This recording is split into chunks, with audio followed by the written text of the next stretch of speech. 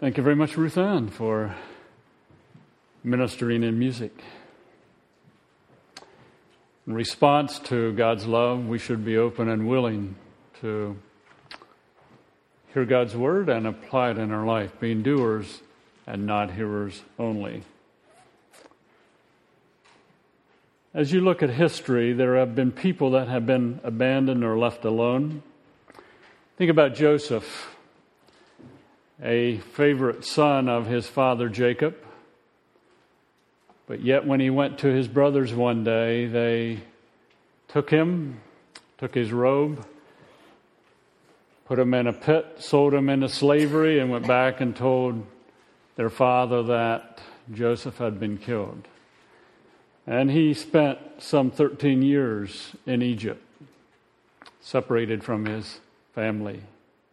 Daniel spent some time in Nebuchadnezzar's government, abandoned from others in his family. A child at times may be playing with others, and children sometimes get into their quarrels, and they say, we're going to leave this kid alone and we're going to go do our thing. And that child for a period of time may feel alone and abandoned. There's a man who lived back in the 40s and 50s, Harlan Popov, who was a pastor in Romania. And he was taken one time and spent 13 years alone at the hands of the communists in prison, and suffered greatly and was brought to the point of death numerous times, but alone. No company, no other believers to encourage him. You go to persecuted countries today, you will find that many times people are abandoned in the sense that they are taken and they spend time in prison apart from their family. Mark 14 is the account of Jesus being abandoned by those close to him, by Judas, by the other 11, being abandoned by the teachers and of the law and the Pharisees. And keep in mind that Mark 14, the overall theme, if you want to give it a theme, could be the fact that Jesus is being abandoned by those he loved, by Judas, by the 11. And in verses 1 through 11, we find the preparation for Jesus being abandoned in the sense that during that time, Jesus is anointed. And then we find that there's a prediction of his being abandoned during the Lord's Supper. We know that he says, Judas, or one of you will betray me, and it was Judas. And then he says, right after that the other 11 would deny even knowing him. There's a prediction of Peter's denial. And Peter very strongly denies that, but yet he denies. We find that the three later on in Mark 14, Peter, James, and John are asked to go with Jesus to watch with him while he prayed. And what do? They fall asleep. And then we find during his arrest and involvement with the Sanhedrin that the 11 just forsake him. And then in chapter 14, we find that Peter, at the end of the chapter, actually denies knowing Christ 3 times. With those thoughts in mind, let's begin reading with Mark 14 and verse 12. On the first day of the Feast of Unleavened Bread, when it was customary to sacrifice the Passover lamb, Jesus' disciples asked him, "Where do you want us to go and make preparation for you to eat the Passover?" So he sent 2 of his disciples, telling them, "Go into the city, and a man carrying a jar of water will meet you. Follow him. Say to the owner of the house he enters, 'The teacher asks, where is my guest room where I may eat the Passover with my disciples?' He will show you a large upper room, furnished and ready. Make preparations for us there." The disciples left and went into the city and found things just as Jesus had told them. So they prepared the Passover. When evening came, Jesus arrived with the 12. While they were reclining at the table eating, he said, I tell you the truth, one of you will betray me, one who is eating with me. They were saddened, and one by one they said to him, Surely not I. It is one of the 12, he replied, one who dips bread into the bowl with me. The Son of Man will go just as it is written about him. But woe to the man who betrays the Son of Man. It would be better for him if he had not been born. While they were eating, Jesus took bread, gave thanks and broke it, and gave it to his disciples, saying, Take it, this is my body. Then he took the cup, gave thanks and offered it to them, and they all drank from it. This is blood of the covenant, which is poured out for many, he said to them. I tell you the truth, I will not drink again of the fruit of the vine until the day when I drink it anew in the kingdom of God. When they had sung a hymn, they went out to the Mount of Olives. You will all fall away, Jesus told them, for it is written, I will strike the shepherd, and the sheep will be scattered.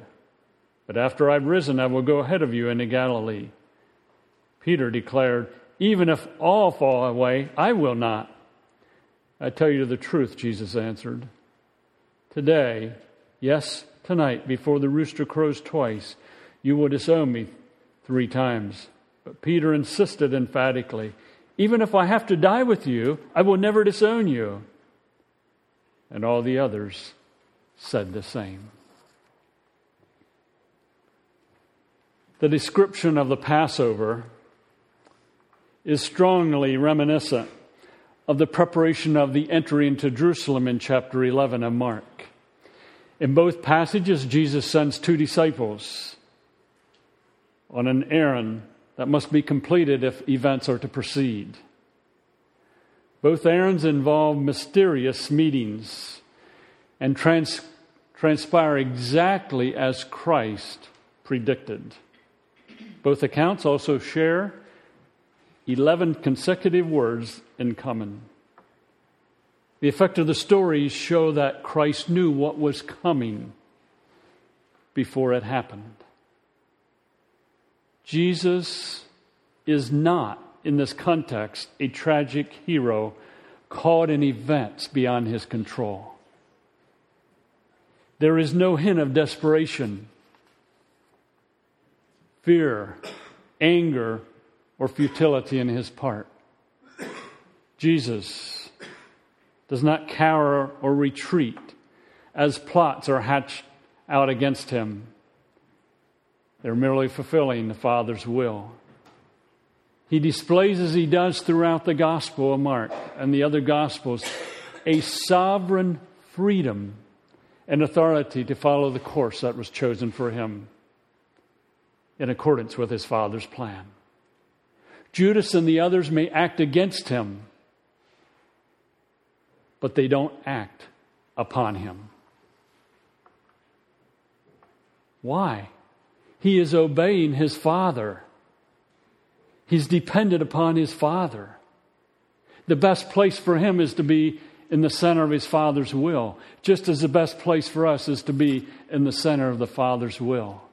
Whether that be a husband loving his wife, whether that be a wife complimenting her husband, whether that be parents teaching and training their children, or children who are seeking to be obedient to their parents, or employees seeking to respond to their boss, according to Scripture. The text says, on the first day of the Feast of Unleavened Bread. Now keep in mind, you had Passover. After Passover, then you had 7 days of the Feast of Unleavened Bread. And many times the 2 feasts are combined in the sense that they're referred to the 8 days of the Feast of Unleavened Bread. So this is the first day of the Feast of Unleavened Bread. It would be when the Passover lamb would have been sacrificed, and we talked about that a couple weeks ago. And then on the next day, they would begin what was called the Feast of Unleavened Bread. According to Deuteronomy 16, 5 through 8, The Passover had to be celebrated within the walls of Jerusalem. This produced a great influx of pilgrims coming from throughout the Jewish nation into Jerusalem to celebrate the Passover. The population would increase during this period of time. Josephus, in his history of Israel and so on, would have stated that during the Passover of AD 66, the year the temple was completed, that 255,600 lambs were slaughtered in the temple. Allowing an average of 10 dinars per lamb, Josephus calculated that 2.5 million people were present in Jerusalem, not counting pilgrims who come for various reasons. But it seems almost inconceivable that Jerusalem at that time could have contained that many pilgrims, that many people. But nevertheless, his description does communicate the crowding, the congestion, the expectancy, the urgency as people come to Jerusalem to sacrifice a Passover lamb. And it's in this context that Jesus is asked, where do you want us to go and make preparation for you to eat the Passover? Apparently, previous years, Jesus ate the Passover with the 12. They're going to do the same thing this year. As you think about the Passover in Jerusalem, I want you all to also to try to get a visual picture, but in your mind, be thinking of the smell in Jerusalem. You have thousands of sheep. And what do sheep do? Bah, bah. What else do they do? Something comes out behind them at times. And what else do they do? When they're slaughtered, you're going to have blood. They're going to be put on the altar, and you're going to have all kinds of smell. Because you have burning flesh. So when we think of worship, we think of a church service where everything is very nice, it's decorated, you have flowers, you have pews, and we do everything very orderly. Now bring into that picture 50 sheep in here who are going to be slaughtered. And then they're going to be sacrificed. Now that just kind of changes the picture a little of what we think of worship. So the Passover, the sacrificed lamb, they're going to be celebrating the Passover meal itself. So just step back mentally and let that play in your brain. Jesus and the 12 are involved in the context. Jesus sends 2 disciples, as the text states, and it seems to be his pattern of always sending at least 2, not 1. And that's an interesting concept that he didn't send 1, sends 2. A man carrying a jar of water would have caught their eye, for carrying water was normally the labor of women or slaves. The owner of the house to which the man carrying the water jar was to be asked for a room to celebrate the Passover. And the instructions that Jesus gives, go into the city, in verse 13, and a man carrying a jar of water will meet you. Follow him, say to the owner of the house, he enters. The teacher asks, where is my guest room where I might eat the Passover with my disciples? He will show you a large upper room furnished and ready. Make preparations for us there. Jesus is predicting what they're going to see. He is in control, in a sense, of events. Finding a room was not unique. Jewish residents of Jerusalem were expected to make available spare rooms for the pilgrims who came to Jerusalem to celebrate the Passover. So the guest room requested by Jesus was evidently such a room. Mark describes it as a large upper room, furnished and ready. Furnished should not be understood as a lot of furniture, but rather the spreading out of carpets, rugs, on which the 12, along with Jesus, would have reclined, along with perhaps a table, but it was a well laid out banquet room. It is in this context that we find Jesus celebrating what we call the Last Supper with the 12.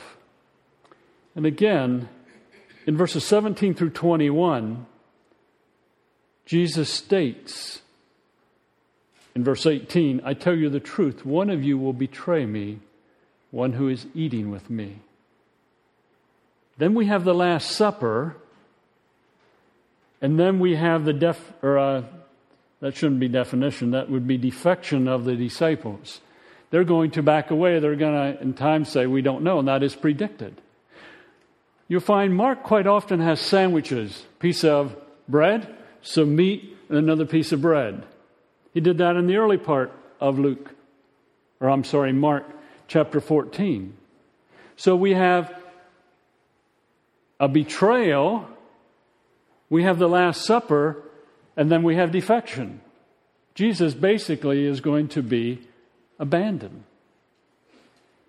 In the midst of betrayal and defection, Christ focuses on the will of the Father. He celebrates the Last Supper. How often do we focus on the betrayal and the fact that the 11 are going to deny knowing Him, rather than focusing on Jesus and having the Last Supper with the 12? It's interesting, too, that God's will for Jesus involved betrayal and defection. People backing away. Have you ever stopped to consider that God's will for you may involve someone betraying you at times and backing away from you? Because Paul talks about the fact that he wanted to celebrate in the sufferings of Christ. In this sandwich of Mark, the betrayal, Christ's obedience, and then the defection of the 11, the B part stands out. In the present construction, self-sacrifice of Jesus in the Last Supper contrasts dramatically with the unfaithfulness of the disciples. It is, in other words, not the worthy for whom Jesus lays down His life, but precisely the unworthy, even the cowardly and the unfaithful.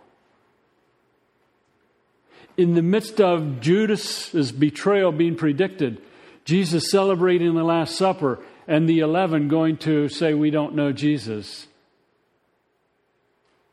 Jesus celebrates the Last Supper.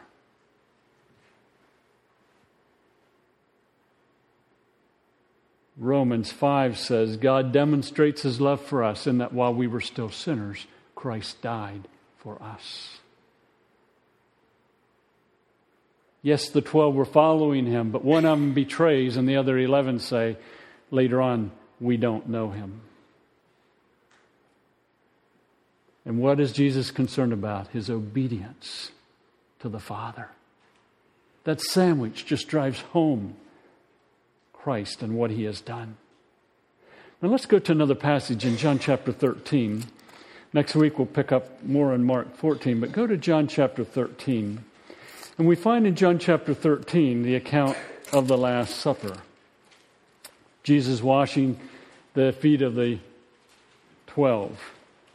And as you think about the Passover, keep in mind that the Passover had a particular order, which is listed on PowerPoint. You had the first cup, you had the washing of hands, the green vegetables, the bitter herb, reminding them of the bitterness of Israel's time in Egypt. You had the middle matzah, the telling of the story, the history of the Passover. The second cup, you had the dipping of the matzah. You had the dinner. You had the blessing, and then the bread, the third cup, a fourth cup, and then a closing hymn. In the context of what we call communion and the context of the Last Supper, when Jesus gave the bread, that would be tied in here. And when he gave the cup and said, drink it, would be tied in with the third cup. Now, in the context of this happening, look at verse 1 of John chapter 13. It was just before the Passover feast. Jesus knew that the time had come for him to leave this world and go to the Father. Having loved his own who were in the world, he now showed them the full extent of his love. And again, I want to drive home the point that in the midst of knowing what is coming, the cross, knowing that the 11 are going to deny knowing him, knowing that Judas is going to betray him, having loved his own who were in the world, he showed them the full extent of his love. The evening meal was being served. The devil had already prompted Judas Iscariot, son of Simon, to betray Jesus. Jesus knew that the Father had put all things in his power, and that he had come from God and was returning to God. So he got up from the meal, took off his outer clothing, and wrapped a towel around his waist. After that, he poured out water in a basin and began to wash his disciples' feet, drying them with the towel that was wrapped around him. He came to Simon Peter, who said to him, Lord, are you going to wash my feet? Jesus replied, you do not realize now what I'm doing, but later you will understand. No, said Peter, you shall never wash my feet. Jesus answered, unless I wash you, you have no part with me. Then, Lord, Simon Peter replied, not just my feet, but my hands and my head as well. Peter answered, a person who has had a bath needs only to wash his feet. His whole body is clean. And you are clean, though not every one of you, for he knew who was going to betray him. And that was why he said not everyone was clean. When he had finished washing their feet, he put on his clothes, returned to his place. Do you understand what I've done for you, he asked. You call me teacher and Lord, and rightfully so, for that is what I am. Now that I, your teacher and Lord, have washed your feet, you also should wash one another's feet. I've set you an example that you should do as I have done for you. I tell you the truth, no servant is greater than his master, nor is a messenger greater than the one who sent him. Now that you know these things, you will be blessed if you do them. So they've been reclining at the table, and remember, they did not sit at a table as we would. They would have reclined, probably leaning on their left elbow, and would have been able to eat with their right. And next week we'll discuss it more, but Peter was probably to the right of him. Or John, was to the right of him. Judas would have been to the left of him.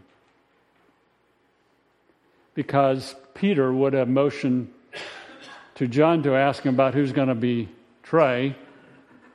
And then Judas being to his left, he could have just handed him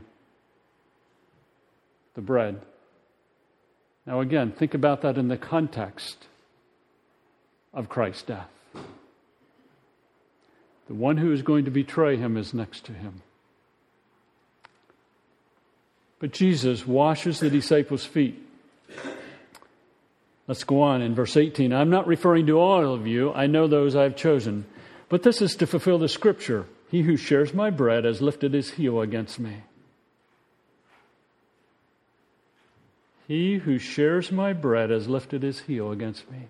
Judas has spent 3 years, some 3 years, with Jesus. He's going to lift his heel against him. I'm telling you now before it happens, so that when it does happen, you will believe that I am He. I am He, Christ the Messiah. I tell you the truth. Whoever accepts anyone I send accepts me, and whoever accepts me accepts the one who sent me. After he had said this, Jesus was troubled in spirit and testified, I will tell you the truth. One of you is going to betray me. His disciples stared at one another, at a loss to know which of them he meant. One of them, the disciples whom Jesus loved, was reclining next to him. Simon Peter motioned to this disciple and said, "Ask him which one he means." Leaning back against Jesus, he asked, "Lord, who is it?" These guys have spent 3 years with Jesus. He has sent them out. They've ministered. They have served. And now he says, one of you is going to betray me. Jesus answered, "It is the one to whom I give this piece of bread when I have dipped it in the dish." Then dipping the bread, he gave it to Judas, who was probably to his left. Gave it to Judas Iscariot, son of Simon. As soon as Judas took the bread, Satan entered into him. "What you're about to do quickly," Jesus told him. But no one at the meal understood why Jesus said this to him. Since Judas had charge of the money, some thought Jesus was telling him to buy what was needed for the feast, or to give something to the poor. As soon as Judas had taken the bread, he went out, and it was night. Now I want you to notice the next two verses, 31 and 32. When he had gone, Jesus said, "Now is the Son of Man glorified, and God is glorified in him. If God is glorified in him, God will glorify the Son in himself, and will glorify him at once. My little children, I will be with you only a little longer. You will look for me, just as I have told the Jews. So I tell you now, where I am going, you cannot come. A new commandment I give to you, love one another as I have loved you. So you must love one another. By this all men will know that you are my disciples if you love one another." Simon Peter asked him, "Lord, where are you going?" Jesus replied, "Where I am going you cannot follow now, but you will follow later." Peter asked, "Lord, why can't I follow you now? I will lay down my life for you." Then Jesus answered, "Will you really lay down your life for me? I tell you the truth, before the rooster crows, you will disown me 3 times.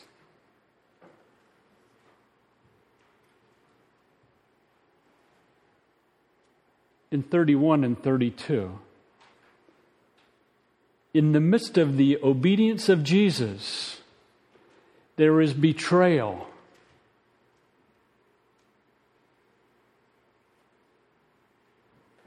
Jesus' obedience involved betrayal, and it involved the other 11 saying, "We don't know this guy."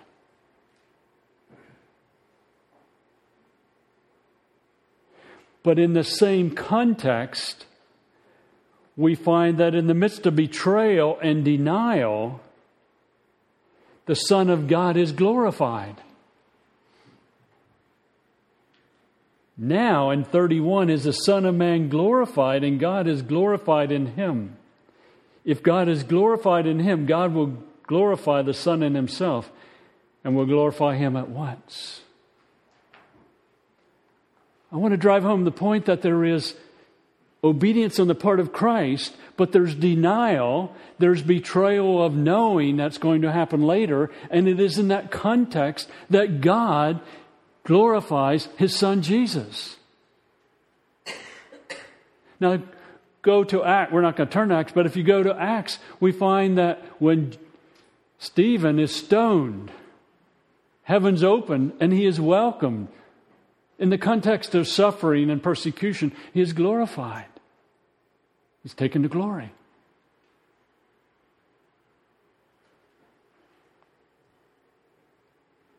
Please understand that in our culture today, we exalt easy lives. But Jesus' obedience involved betrayal and denial.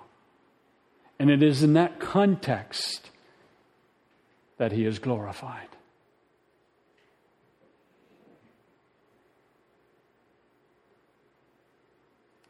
At times, obedience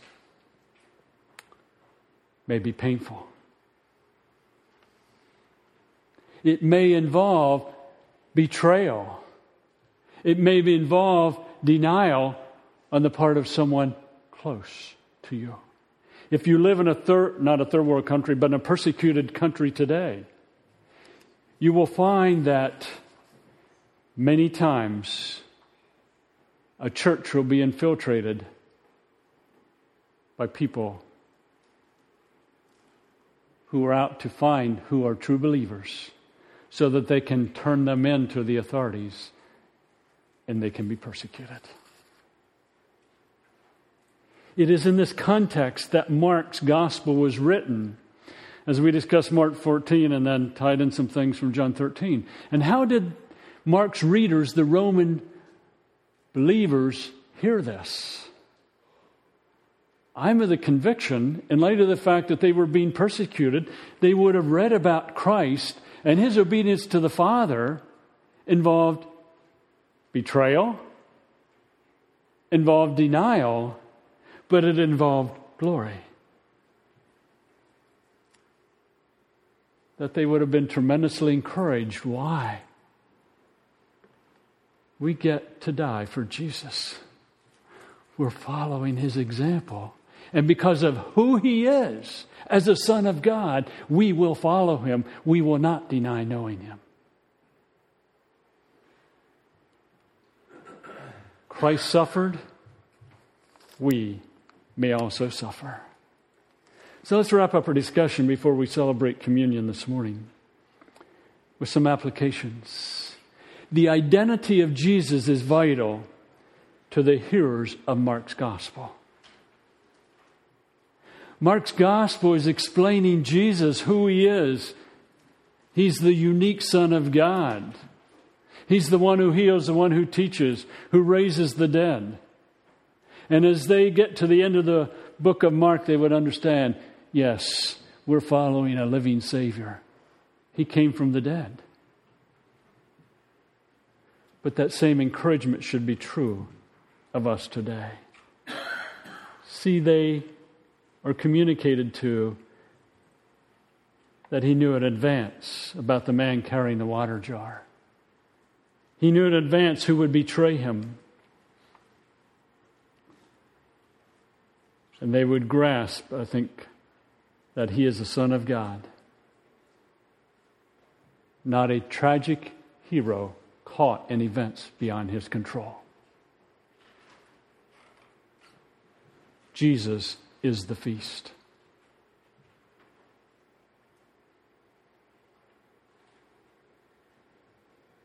Think about that in the context of life in 21st century America. You go to school, and if you're committed to following Christ, listening to teachers and studying and being honest in your answers and so on, at times you may be made fun of. You may go to your job and you may want to give an honest day's work for an honest day's pay. You want to treat your coworkers in a godly way. You want to use building words. And someone may say to you, you goody two-shoe, you work too hard.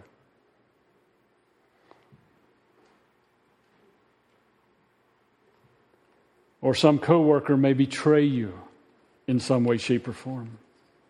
You may go off to college and you take a stand for Christ in the sense that you're just living out your faith. And I'm not talking about doing anything beyond just living well. And you will probably run into people that say, I can't agree with you. The conviction of Jesus Christ being the Son of God is core to standing firm in the midst of denial, betrayal, and opposition in whatever way, shape, or form it may come. Another possible application. The Father's will for Jesus involved betrayal, defection. This was part of Christ's obedience. Obedience to God's will does not always mean peaches and cream. Oh, eternally it does. But in this life, there may be some hardship. But it goes back to understanding Christ and who He is. Jesus mentions to the 12 a number of times, well, when something happens in the future, you'll remember what I said.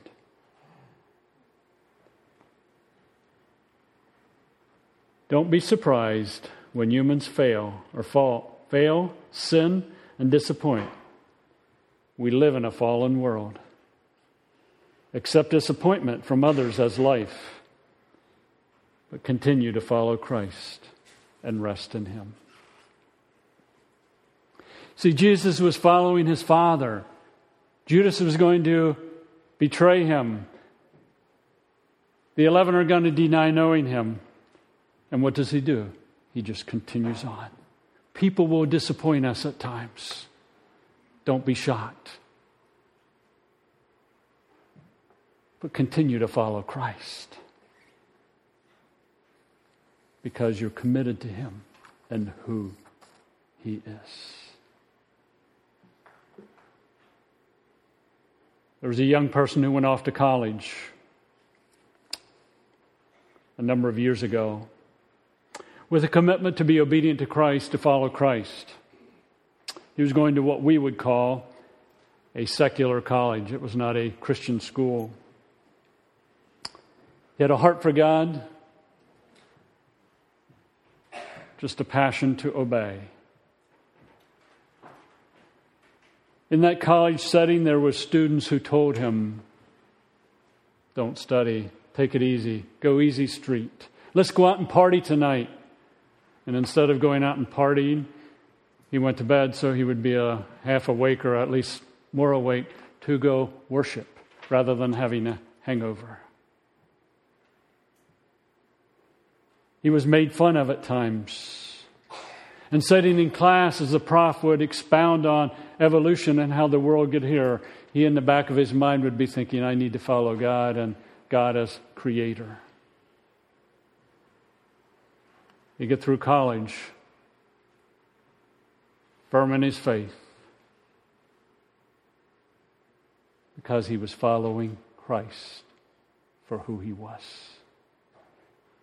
In the midst of some difficulties along the way, he remained faithful. Mark calls the Roman believers, calls us today to focus on Christ. Follow Him. Not for what He will do, but for who He is. And as we partake of communion, think about Christ.